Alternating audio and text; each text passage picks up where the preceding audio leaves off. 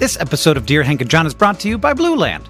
Did you know that about 5 billion, I checked that because that's a lot, plastic hand soap and cleaning bottles are thrown away every year?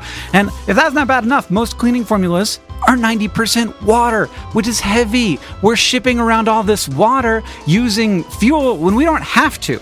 Every year, Americans throw away 25% more trash from Thanksgiving to New Year. This year, maybe turn the New Year's resolution into action that makes a difference by switching to Blue Land. Blue Land is on a mission to eliminate single-use plastic by reinventing cleaning essentials to be better for you and the planet with the same powerful clean you're used to. It's a simple idea. They have refillable cleaning products. They have a nice design. I have them in my home.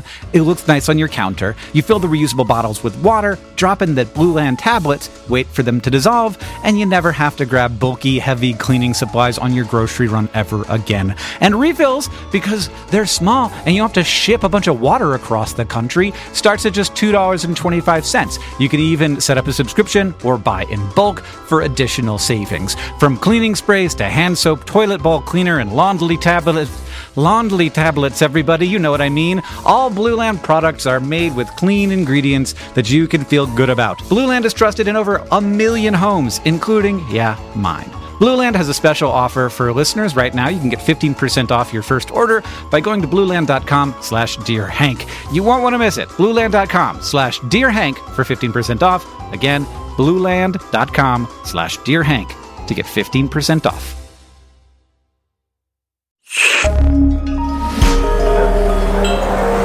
Listener supported. WNYC Studios.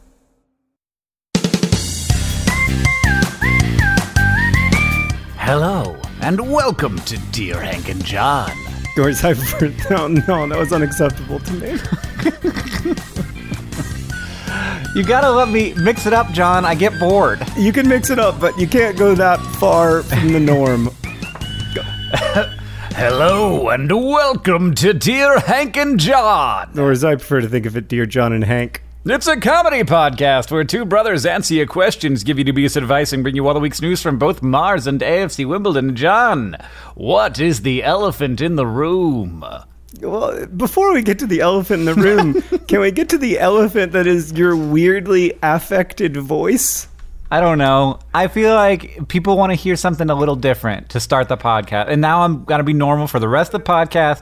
That was just that thing. Well, I'm working on my voice acting career, John. I'm trying to become a professional voice actor. It's the only thing that's important to me anymore. And I don't like you stepping all over my dreams. When you have an affectation in your voice, it takes me right back to that terrible, terrible time. Nope. Let's not even talk about it. Danger. When you faked a British accent for 6 months in high school. Hank, what is the elephant in the room? 3, 2, 1. Climate change. Climate change? Climate change, John. Oh, no, Hank. Climate change is a long-term problem and therefore one that we don't have to deal with. But it's such a big problem, and it's gray, and it's got a trunk and 4 feet. So I feel like it's the elephant in the room. Oh, I see. It took me a second. I was like, so climate change is an elephant? I'd already moved on. Yeah, I was talking to the old head of the EPA. So Gina McCarthy was the head of the EPA under Barack Obama from like 2013 to 2017. And she's lovely and wonderful. And I just had a great chat with her, and it made me feel kind of more sort of like viscerally connected to the idea of this long-term problem that's going to significantly affect people's lives and health and success as humans over the next forever. And I also feel a little bit more optimistic about it, honestly. So I enjoyed that a lot, and I think that we got a big old elephant, John, and his name is not Michael Cohen, because I think that long after we're worried about Michael Cohen, not anymore, we will still be worried about the climate being different. Oh, yeah, for sure. I didn't mean to imply that Michael Cohen is the biggest problem facing humans. That is definitely climate change followed by maybe global pandemic. which will in part be caused by climate change. So yeah, I didn't mean to imply that. I thought that we were still a weekly comedy podcast. I didn't realize that we'd become a podcast exploring the biggest problems facing humans. If so, we should rename this Dear Climate and Change. That's good, John. I think that's got a really strong ring to it, and people would definitely listen to that. It is weird to me that climate change is such a politically sensitive topic. It's not weird to me. It is weird to me. You know what's weird to me is that on my Google News site that I opened up to try and figure out what the elephant in the room was going to be before resorting to climate change, it says, Missoula weather, thunderstorm, 70 degrees Fahrenheit, and then I can change from 70 degrees Fahrenheit to Celsius. I can also change to Kelvin? That is exciting. That doesn't seem like a thing that's necessary. Do I need to know that it's 294 degrees? Sorry, not degrees. People will get mad at you when you say degrees Kelvin because they're not degrees. 294 Kelvin outside? I don't feel like I need to know that. Well, Hank, just as you don't need to know how many kelvins it is outside, I don't need to know the details of Michael Cohen's life, and yet for some reason I know all of them. This elephant in the room seems to be fairly present. Do you know what the phrase elephant in the room means? Yeah, I think that you don't know what the phrase elephant in the room means. Sorry, I've got to Google. First, I have to let you know that on Friday it's going to get up to 303 Kelvin. So just so you know that. Oh, that's exciting. Congratulations to you guys. Is there a fire risk at 303 degrees Kelvin? Or is that like almost absolute zero? Because I have no idea. Yeah, sounds like there would be. An elephant in the room, you mean that there's an obvious problem or difficult situation that people do not want to talk about? I always thought that it was that no one is talking about. No, it's that people are uncomfortable talking about the way that, nobody on TV or in political podcasts or on political radio is talking about Michael Cohen.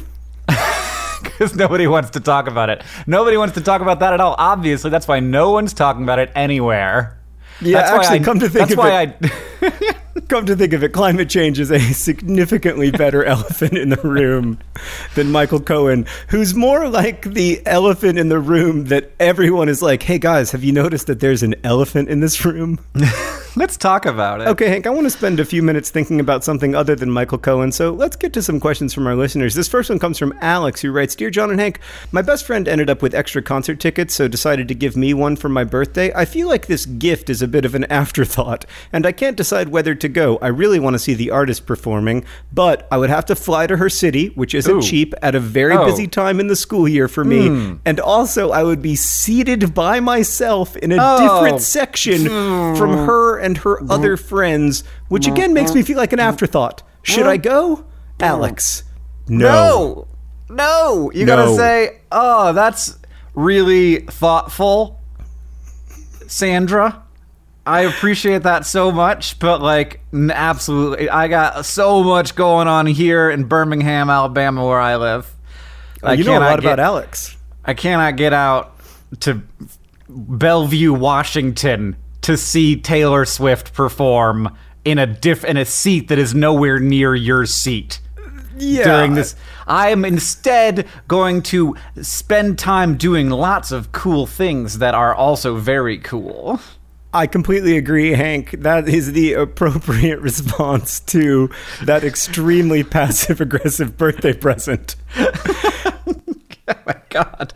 The thing that, if I'm having a friend fly out and I've got local friends that are sitting near me, no, the local friends go sit in the rando seat. My friend who flew on a plane to come see me is going to sit in my section. But even then, I wouldn't go. You got other things going on. It's a busy time in the school year, and you're not going to buy a plane ticket to go see, well, maybe.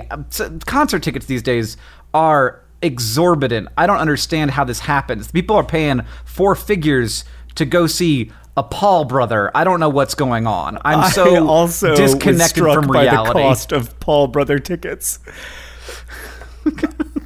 But that's, Hank, it makes me think that we've been undercharging all of these years, charging $10 or $20 for a gig. But that still seems reasonable to me. It seems expensive. I think $20 seems quite expensive. It's more than I'd want to ask, but it is the necessary cost to make the event work. Exactly. Speaking of which, Hank is going on tour. Are you ready to announce your tour yet?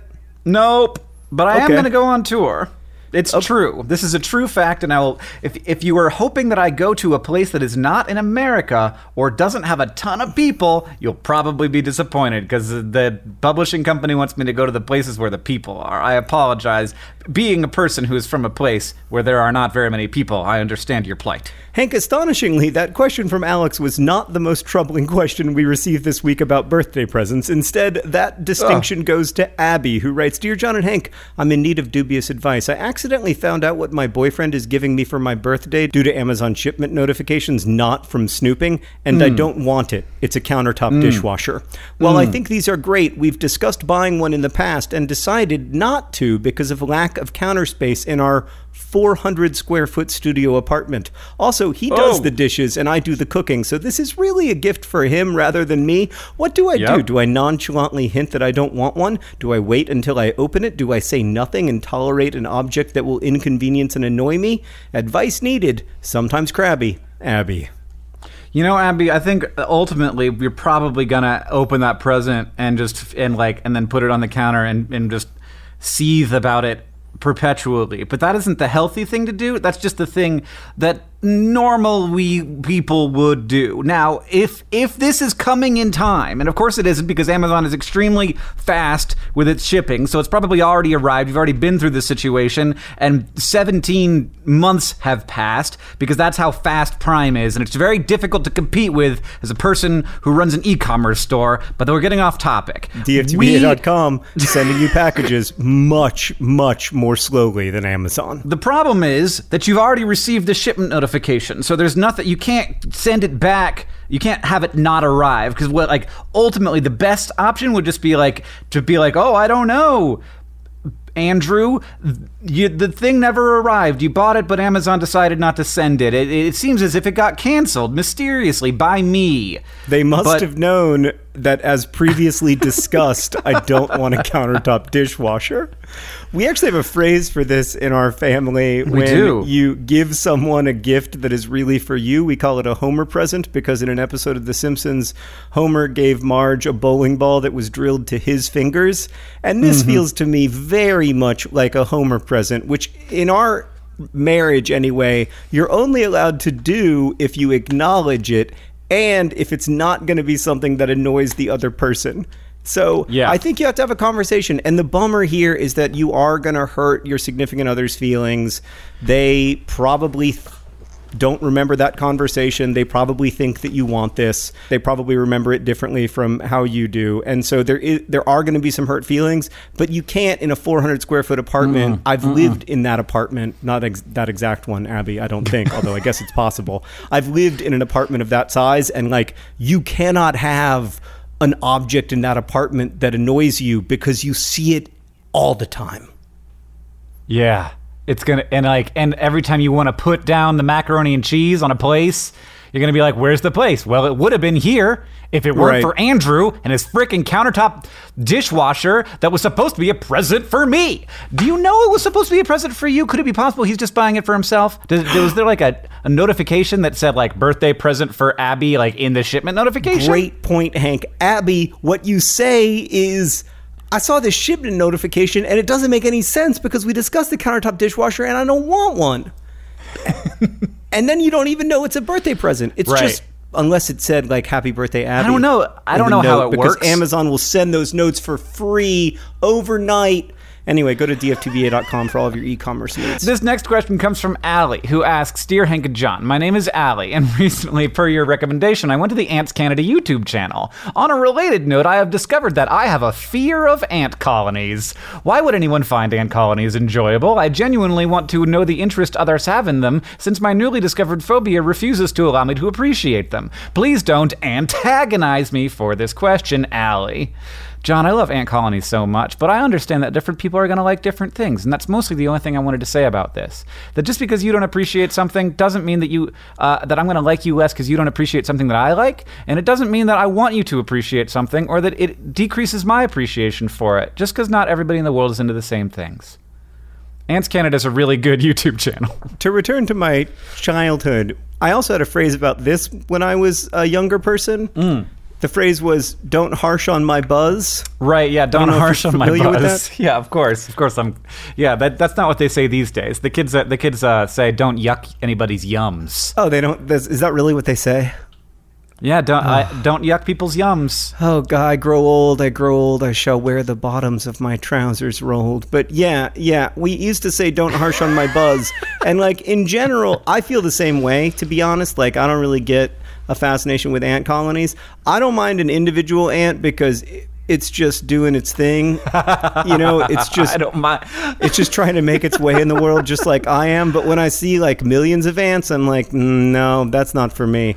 But I'm not going to harsh on your buzz, Hank. I think it's great that you like Ants Canada, and I like watching this fictional soccer team created by Dr. Benji FM play every day. So we've all got our hobbies, and let's not harsh on each other's yums. I feel so bad for the individual ant. I feel like an individual ant is nothing. It's the same way I feel about an individual human. We're nothing without our colonies, John. And in the same way that I imagine one might feel about ants crawling all over each other in a colony being this sort of like weird, gross hive mind, I imagine people who aren't humans looking down upon Earth thinking maybe a little bit the same thing about our teeming mass of human flesh that has so effectively taken over this planet. Comedy podcast, John. You got a question for me? Because we need to move on. This question comes from Laura, who writes... Dear John and Hank, why did Hank just make me have to think about a teeming mass of humans being observed from on high? I apologize, Laura. I apologize to everybody out there. I just think a lot about what we look like from the outside. And I don't think that... And in the same way that I love ant colonies, I think that a race of sentient beings observing us would think, wow, look at them. They're not doing it perfect, but they're doing it.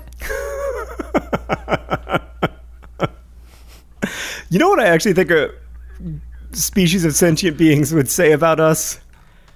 Man, they have a lot of cows.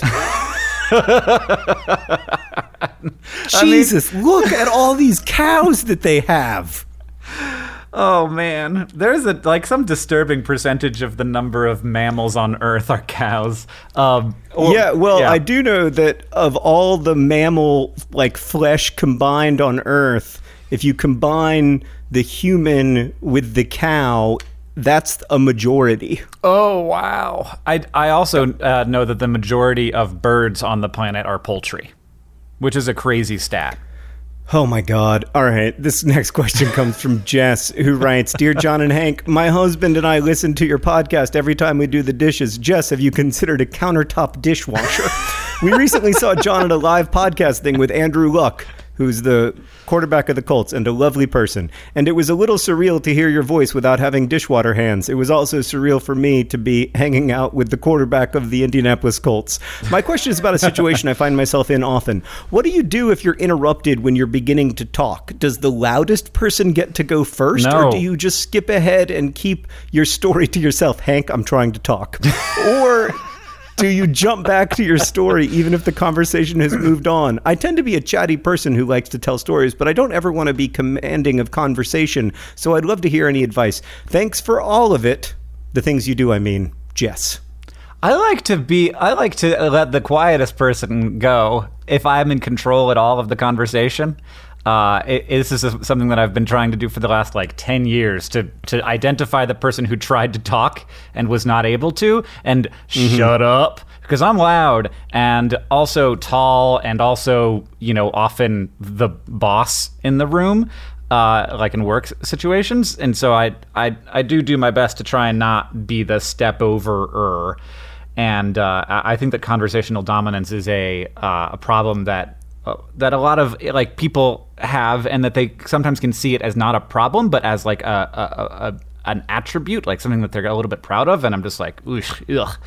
But I have the problem of you have this thing that you wanted to say, this very good story that fit very well into the conversation, but then the conversation moves on without your story, and you're like, but yeah. I had a good one. And for that, I get out my phone and I write it in a note, and I save it there, and I'm like, I could tell that story some other time, maybe to Twitter or something. Wait, in the middle of a conversation, you're like, excuse me, the conversation has moved on past the story that I wanted to tell, so I'm now going to get out my phone and write the story in a note.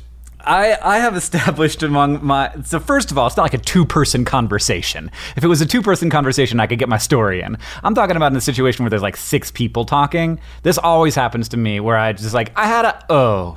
when there's a bunch of... And it's just such... It's hard. It's hard to communicate in that way. And when there's 6 people talking, everybody's like, he's texting his wife or something. I don't love it. But I support you, and I'm not going to harsh on your buzz. That's my new policy. I'm not going to harsh on your yums. Enjoy your yums, man. This next question comes from Cara, who writes, Dear John and Hank, memorial benches, they seem weird. What am I supposed to do with them? Well, I mean, Cara, that is not... You're supposed to sit on them, man. Yeah, no, I'm a little worried about what you were thinking about doing with them. Oh my God. Am I supposed to throw them into the ocean? Am I supposed to like get a hacksaw, remove it, and then take it to my house and build a flower shrine around it? Am I supposed to bury this memory of a person just as their body was buried? What do I do with this bench? Do I oil it with anointed oils? Just like rub it with eucalyptus? Is that what happens? Do I need to like bring a candle and light it and sit next to the candle and think about James? Yeah, there's actually a rule. You're not supposed to sit on a memorial bench while wearing pants. Oh God! Supposed to come into direct contact with human butts. That's how you correctly phrase it. True. I mean, you're not truly honoring Gladys's memory if you're wearing pants. It's just how it is. I feel so strongly that one should never sit on any bench unless one is wearing pants that I don't know that I'm able to move on with the rest of the question until I essablish that you're making a joke. I don't think that you should sit on anything except a toilet seat while not wearing pants. Like the idea of sitting on like a leather couch naked is just the worst thought that I can imagine. And you like once you're there, you can't move ever again because there's no shifting allowed. Is it okay to sit on a bench that says, in memory of James, a devoted father and friend? It feels like I'm sitting on a tombstone, which is obviously not okay, right? That's right, Kara. It's not okay to sit on a tombstone. At least if it's not a tombstone of somebody you know. At least unless it's a tombstone of someone you knew. But then again, Kara writes, if I don't sit on them, am I dishonoring the person? Yes. Because obviously they liked sitting there and looking at the view and they wanted others to do the same. What do I do? I used to be worried about finding a name-specific sign-off, but now I don't. Kara. I was calling her Cara earlier, but obviously it's Kara. It's just that I am personally acquainted with a Cara, and so I'm sorry for mispronouncing your name earlier, Kara.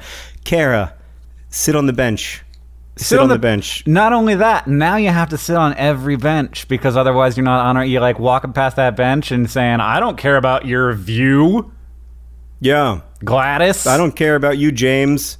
Or no, somebody made that gift to support a park service or to support a trail or whatever because the person they are honoring probably liked being there, or because they want you to take a moment out of your day to just think of that person's name. There's a saying at 99% Invisible, always read the plaque. I love that saying. And it reminds you to pay attention when you have the opportunity to, because you might discover something surprising or interesting. And I love memorial benches because it's an opportunity to read the plaque. Now the question then becomes, John, what is the smallest amount of time you can sit on the bench while properly honoring the memory of the person? So if there's a lot of benches and each of them is honoring a different person, do I just have to like slide my butt over each one a little bit to sort of say, hey, thanks for the bench? I mean, I would submit that you and Kara might be overthinking this a little bit, that when you want to sit on a bench, you should, and when you don't want to sit on a bench, you shouldn't, and that it's one of the very few things in life that's reasonably cut and dry. Like in a world of confusing grays and conflicting ethical responsibilities, it seems to me that like choosing whether to sit is one of the cleanest, clearest choices that we have, and please, God, let us hold on to it as long as possible. This next question comes from Ashley, who asks, Dear Hank and John, I've been living a lie. When I made my first Instagram back in high school, my first name, last name was already taken. So I made up a new but similar last name for myself, which was available. And that is still my current Instagram name. However, I'm now 23 and I've moved to England and I'm working as a freelance stylist. I use my Instagram to network and get jobs. Now everyone in my professional life knows me by my fake Instagram name. And keeping up appearances is getting out of hand. My website, email address, official business name, and substantial number of magazine credits are in my fake name. I don't mind the fake name, so this should be fine, except when people pay me my invoices or they're booking me for a flight, they see my real name and it makes me look shady AF. What should I do? Should I just change my name to my fake name to avoid confusion? Should I stop the charade and come clean? Dubious advice is greatly appreciated. Faking it till I make it. Ashley, very apt. I also have to make people send checks to a name that they don't know, but it's my first name, and people kind of get that, I think, a little bit more than the last name. And I do kind of feel like, what are you trying to hide, Ashley? What if I Google your real name? But also I'm like, maybe this is a strategy that everyone should be using so that it's harder to Facebook people. Yeah, I think you can just say that. I think you can just say, I work under a different name than my Facebook name or my birth certificate name because of privacy and because I'm, have these two separate lives. It just made me think, Hank, how screwed would I be if I had to live by my first usernames? Oh, gosh. Yeah, it'd be a real problem. What was do you remember your first usernames? Because mine were like properly humiliating. And I often think like if we had grown up in the YouTube era, when people really are stuck with their like 17-year-old or 15-year-old usernames a lot of times, I would be totally hosed. Mm-hmm. Yeah, I remember mine. My very first one on CompuServe was K-9, which is the name of Doctor Who's dog, but people would always assume I was a Catherine because that's short for K. And then I think that after that, the high school, middle school one was Sir Spanky G. Yes. Oh, that's bad. Mine was in middle school. It was Peace Tank. Peace Tank? God. Peace Tank? Peace Tank. I think so. Like Sir Spanky G has a certain amount of like, yes, that's extremely humiliating, but like at least that guy wasn't taking himself seriously. Yeah, exactly. No, my usernames were always, this will not surprise you in any way, extremely serious. And then when I was in high school and I started having an online crush, my username was, and it was Eskimo Kisses. Oh, no. Oh, no, John. That's... you're adorable. This next question comes from Sarah, who asks, Dear Hank and John, I'm thinking I'm being followed by a hawk. This all started 3 days ago when this hawk was sitting on the fence by the front of my car. They just stared at me and didn't move at all as I got into my car. Later, when I was at work, which is a mile from my work, there was a hawk circling over my car. I keep seeing it on that fence in the morning, and just now as I'm leaving work, the hawk was on my car, just sitting there. Should I feed it? Should I talk to it? Am I being summoned on some kind of life-changing cosmic adventure? Any help would be greatly appreciated. Being watched by a hawk. Sarah, you gotta get a hawk tattoo. I mean, I don't know 100%, but I feel like you got to get a hawk tattoo. My feeling about this is that it's one of those times when it's really helpful to believe that humans can live inside of hawk spirits or whatever, because maybe you could just be like, oh, it's my grandpa. He did always like hawks. And then you could just be like, Grandpa, and cars, thank you for visiting me, and I release you from this world. And then maybe the hawk will stop visiting you. But if you don't believe that, then it probably won't help. But that's one reason why you should believe that your grandpa turned into a hawk. I like the idea of just like walking down the street and seeing a person talking to a hawk that's sitting on their car and saying, I release you. Go free, Grandpa. Mostly, go free. Mostly, I like if the hawk just keeps coming back, keep doing that so that people can watch.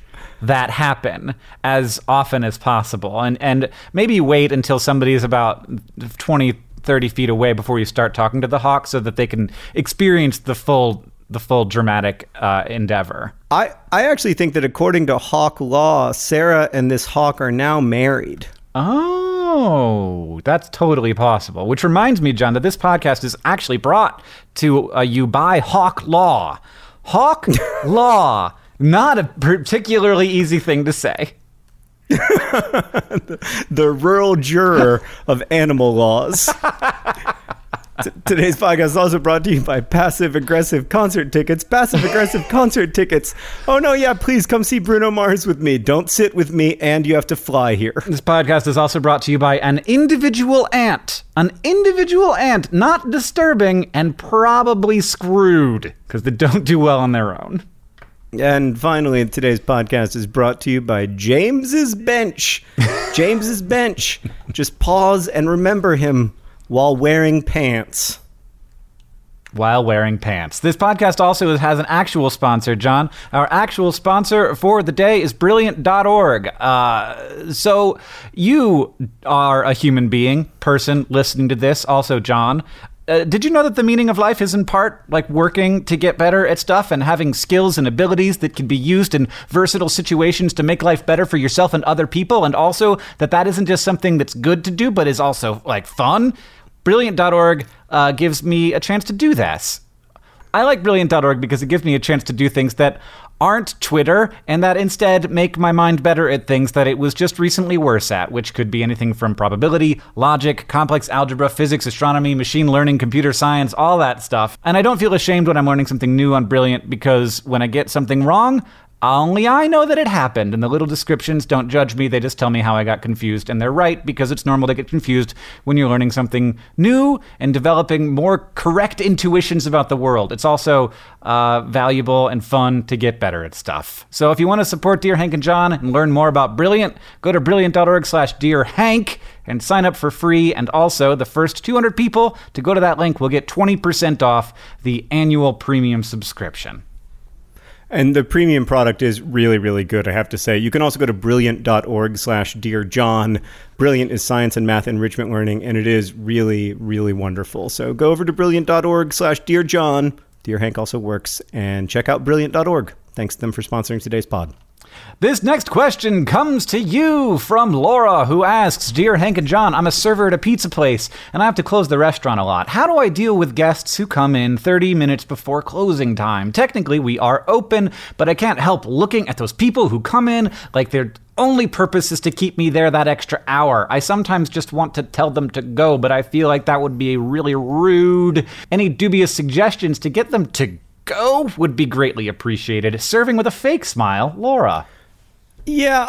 We were a server once upon a time, John. I've never had that job, but I have had those situations where I'm like, please, please, please, if one thing doesn't happen in the next 5 minutes, then it will be over. But if it does happen, then I will keep it, this thing that I don't like will keep happening for a long time. Right. I did work at a 24-hour restaurant, so it was a little bit different, but I also wasn't nearly as good of an employee as Laura is. So frequently when people would come to the 24-hour restaurant where I worked, and for whatever reason I didn't want to serve them, I would say, our grill is broken.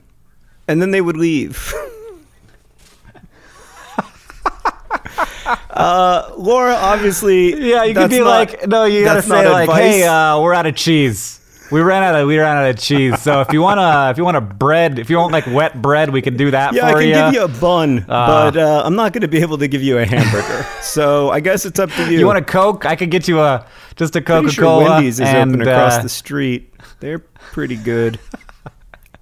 They taste great even late. So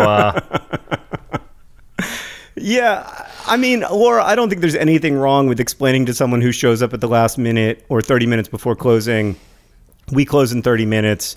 I'm happy to make you a pizza, but I'm going to be, just so you know, I'm going to be getting everything ready around you. I'm going to be doing my side work. I'm going to be sweeping and mopping and putting up the chairs and everything.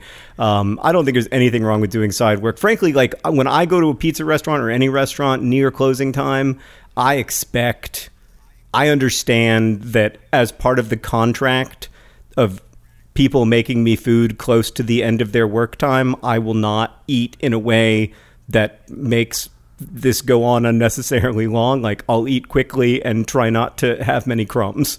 And so I don't know. I don't think there's anything wrong with, I'm sure restaurant owners will vehemently disagree with me, but I don't think there's anything wrong with just explaining to people, look, the kitchen's about to close and, hustle. Mm-hmm. Yeah, and I think it is sort of like a weirdness in the contract of like sit down dining. It's like the restaurant closes at 9, and so I should be able to get there at 8:59 and do my dining thing. But also, no, you can't. Like, it doesn't work that way.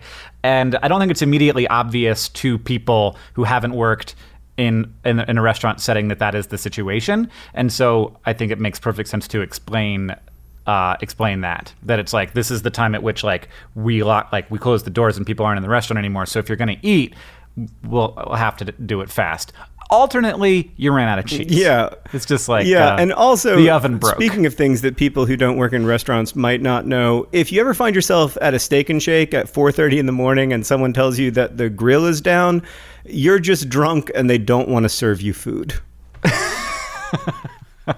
All right, Hank, this next question comes from Show Trick, who writes, Dear John and Hank, I like to read, and sometimes after finishing a good book, I get too excited and give an enthusiastic review. God forbid. After a few days, when the initial excitement has ebbed, I find myself wondering if I should have been less generous with my words.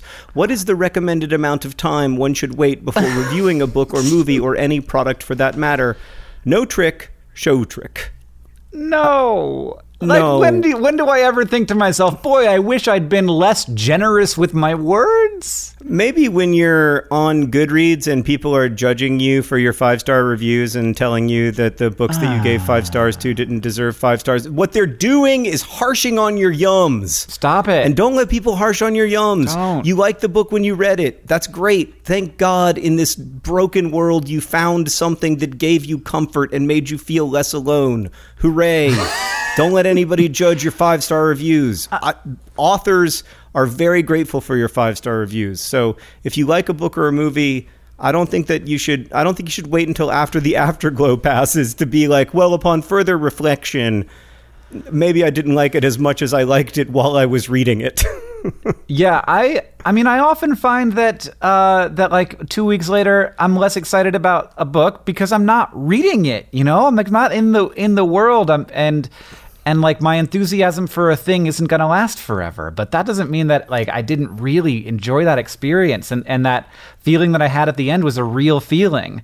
And I love that feeling so much. And part of why I read is so that I can have it more. And sometimes when I finish a book, I don't have that feeling. I didn't love the book, and then I don't tend to leave a review at all, honestly, when that happens. But But I'm always searching for it, and I think it's good to celebrate it and not like call it not real just because it didn't last forever. Instead, I would recommend with those books that do get better upon further appraisal or get better the more distance you have from them, I might recommend going back and editing your review to say, unlike a lot of books, this one has really stayed with me, and here's what has stayed with me. Mm-hmm. And I even have done that to authors on Twitter where I will say like, like, I read your book 2 weeks ago and I've been thinking about it ever since. And that means like, that's the kind of thing that like, having seen and known authors, I know like matters a lot. And and I think that like for big, hard creative projects like book writing, like that kind of support is surprisingly necessary fuel. Oh, yeah, absolutely. And also, if you're leaving a review for an absolutely remarkable thing after you read it, comes out September 25th. It's available for pre-order now. Definitely leave that review the moment you feel best about the book. So whenever that is, if it's like chapter 6, whatever it is. I'm so excited for people to read your book. It definitely gave me that feeling, like that book hangover feeling where you want to live in the world for longer and hang out with those people more. But it also has stuck with me and really reshaped the way I think about a lot of things that are important to me. So I think, I mean, it's so good. It's so freaking good. Okay, you can't. But if you keep saying it, it's gonna start wearing off. So you gotta like only plug it like every fourth pod. That's how it works. Okay, I will try to only plug it every fourth pod, even though I don't think that that's necessarily good marketing. This next question comes from Rebecca, who writes, "To whom it may concern, where do bugs go when it rains? P&P, which means pumpkins and penguins." Rebecca. Pride and Prejudice, Rebecca. It depends on the bug. Like, a lot of bugs live underwater, so they don't even know. Yeah. It never rains underwater. It never rains underwater. Get that tattoo. That is a very bad tattoo idea. I don't want to It offend means anybody who something. currently has that tattoo, but that is it's not a good tattoo recommendation. It definitely means something. I can't tell you what it means, but it's got a deep metaphorical resonance for something. I mean, I'm not convinced of that. But Hank, more to the point, where do bugs go when it rains? Do they hang out under leaves or something? Or do they just... Yeah, actually, some do hang out under leaves. Butterflies particularly will hide under leaves because they can be damaged by rain. If they get hit by big drops or if they get too wet, it slows them down. They cool off and lose some of their heat, which is a big deal. So yeah, a lot of bugs, but beetles tend to be okay. They tend to not mind getting wet, especially if like they have a sheath that covers their wings. They tend to be better about that. A lot of animals, I mean, it depends on the level of rain. Some animals love it when it gets wet and like come out specifically when it's wet. So yeah, I mean, it depends on the bug. But yeah, flying bugs that can't sheath their wings tend to hide. They go under things. They go under leaves or logs or something like that. That is also my response to rain. Yeah, hide. Go to a place where I'm not being hit by the rain. I was just in Florida and it rained so much while I was there and I loved it a lot. And I did not think that I would. And everybody kept apologizing for the fact that it was a really rainy week. And I was like, actually, I just like want to be getting rained on right now. Like be out in the 85-degree weather, getting like not having to swim to get wet. It's great. Just cool me off. Yeah, It's I mean, too hot. I think that maybe speaks to a certain amount of nostalgia for our childhood, which was spent in Florida and therefore Yeah, it's fairly frequently wet. in afternoon thunderstorms. Hank, before we get to the all-important news from Mars and AFC Wimbledon, we need to read a couple of very important responses. First off, you and I speculated about the nature of the bird in the famous Emily Dickinson poem, Hope is the Thing with Feathers. And Colin wrote in with a fantastic reading that has blown my mind. Dear John and Hank, a couple of podcasts ago, someone asked what kind of bird Hope is in that Emily Dickinson Can poem. I make a guess? Yeah. Real quick. I haven't read this yet. Is it my grandpa as a hawk? No, is that your phrase of the week? No. That would be a really good one. It would be. That would be you pretty would have worked amazing. it in very elegantly. I'd heard that it's a pun on the Latin for I hope, spiro, a sparrow. But neither of you said this. Disclaimer, I don't have an English degree. Colin, you are 100% right. It has to be a sparrow. It is a sparrow. Hope is a sparrow. It has been decided right now, right here, because of the Latin for I hope. There's no way Emily Dickinson didn't know that and she wasn't making that beautiful and very deeply meaningful pun. Also, Hank, we talked last episode about the fact that we both think that Grease 2 is the canonical Grease movie and that Grease 1 is some kind of third-rate prequel. And it turns out we are not the only people who believe this. There are a number of people, all of them approximately our age, who also experienced Grease 2 to be the one true Grease, including Julie, who wrote in to say, Dear John and Hank, I am almost 40 years old and Grease 2 is my favorite Grease movie. I too thought it was the only Grease movie until I was in my late teens. I suspect Grease 2 was inexpensive to rerun on TV, hence our overexposure.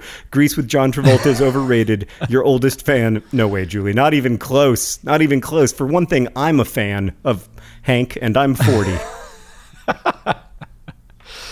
You're only 40? I mean, I almost said but then I realized I can't say that on the pod. What's the news from Mars? John, it feels like it's been a while since we made a podcast because there's been this excellent Mars news that I haven't been able to talk about for some time. But the Mars 2020 rover Scheduled to launch in 2020. It hasn't been named yet. It's going to have a better name than 2020 when it launches. It's going to be very similar to the Curiosity rover, but it has just been approved to have included on it a tiny little drone helicopter that will separate and fly off of the rover and go do science autonomously, separately, which is very cool that they're going to have a helicopter on Mars, John. That is pretty exciting. I can't believe there's going to be a helicopter on Mars. Is it going to be like the drones that we have where the battery lasts for like 14 minutes? It's going to have a little solar panel on it, so it'll be able to recharge. It certainly won't be able to fly continuously on the solar charge, but it will land, rest, recharge its batteries, and then it'll be able to fly more. So, yeah. Oh, that's exciting. I mean, there's going to be a helicopter on Mars. Yeah, I mean, like it's weird because you got to think about several different things when you're designing a helicopter on Mars. First, there's less gravity, so it's easier to fly on Mars, but also there's way less air, so it's harder to fly. Because of course, when you're flying, you're pushing against all the molecules in the atmosphere, but on Mars you've got like 100 times fewer molecules in the atmosphere. So you have to have bigger rotors even though you have less gravity to pull against. So yeah, they're figuring it out, and there will be no way to test precisely how effective or good at its job it will be until it's there, because we won't be able to fly it on a place that's exactly like Mars until it's there. But luckily, science is there to help. That is exciting, Hank. Somewhat less exciting is the news from AFC Wimbledon. So, Hank, as you well know, Lyle Taylor, the Montserratian Messi, I would argue the greatest striker in the history of the nation of Montserrat, is likely to move on from AFC Wimbledon. It seems likely. He's been offered a contract, and the silence is deafening. One can't in any way fault Lyle for this. Footballer careers are brief. Mm-hmm. You don't make a lot of money in the third tier of English football. If you have a chance to go make more, of course you have to for your family and everything.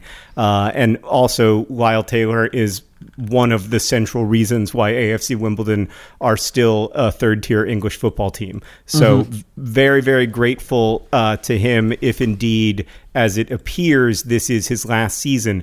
But weirdly, the most recent rumor about Lyle Taylor, not that I follow Twitter football rumors too much, but I do follow them, have him going potentially to Lincoln City, which is a team in the fourth tier of English football. Now, potentially they could pay a lot more money because Lincoln City have some money. And it may be that, that's where the money and the opportunity is. And so that's where he ends up going. But I personally would be a little bummed out to see Lyle Taylor in the fourth tier of English football. I don't think he should drop down to League Two. I think he should either be at a League One club that has a really good chance of moving up to the championship, or he should be in the championship. So we'll see. But Lyle has been such a great player. He is. The fact that on a team that scored very few goals, he was still up there in terms of goal tally in League One as a whole speaks to his talent and his commitment. I mean, he said at the end of the season, this team is not going to get relegated on my watch, which I thought was a real statement of intent, and he meant it. And he's not the only reason we stayed up, obviously, but he's a big part of it. So it looks like Lyle Taylor will be leaving, but for where? But for where? And also, what are you going to replace him with? Does he free up a bunch of money? No. I mean, he frees up a little money. He frees up a little money, but not a ton of money. And I think it'll be difficult. I don't think it will be easy to replace him. But hope is the thing with feathers, Hank. Yeah. Specifically the sparrow with feathers. It's the sparrow with feathers. It's also your dead granddad is a hawk. John, the way that you feel about AFC Wimbledon really reminds me of how I feel about turtles. I like turtles. I haven't talked about it a lot, but I do. I really do. So, John, what was your phrase of the week? What was your phrase of the week? First, was it potentially I like turtles? Yeah, it was. Maybe could have made that a little harder on you. I might have slipped my mind there. It's not even that challenging of a phrase of the week, but I know, we talked a bunch about animals through the whole pod. You had a couple opportunities. What was my phrase of the week? I'd have no idea. Eskimo kisses? That's right. It was? Yes. Oh, was that a fake? Yeah, it was completely fake. You think I would have a username Eskimo Kisses? God, no way. The world is so much better now. Oh no, my real high school username was way worse than that. I wish it had been Eskimo Kisses, but alas. Are you gonna tell it to me, or are you gonna make me? Yeah. God, no. No. Let's move on. Hank, what did we learn today? We learned that looking down from space, the aliens are thinking, well, they're not doing it perfect, but they're doing it. They're definitely thinking they're not doing it perfect. We learned that countertop dishwashers are not a good birthday present unless the person you're getting them for wants them. We learned a bit about late arrival restaurant etiquette. And, of course, we learned that if a hawk is following you all the time, it's just your grandpa. This podcast is edited by Nicholas Jenkins. It's produced by Rosianna Halse-Rojas and Sheridan Gibson. Our head of community and communications is Victoria Bongiorno. The music that you're hearing at the beginning and the end of this podcast is from the great Gunnarolla. You can find us at Hank Green on Twitter and John Green on Twitter, and also email us at hankandjohn@gmail.com. Any of your questions, we really appreciate everybody who sends in those good questions. And as they say in our hometown, don't forget to be awesome.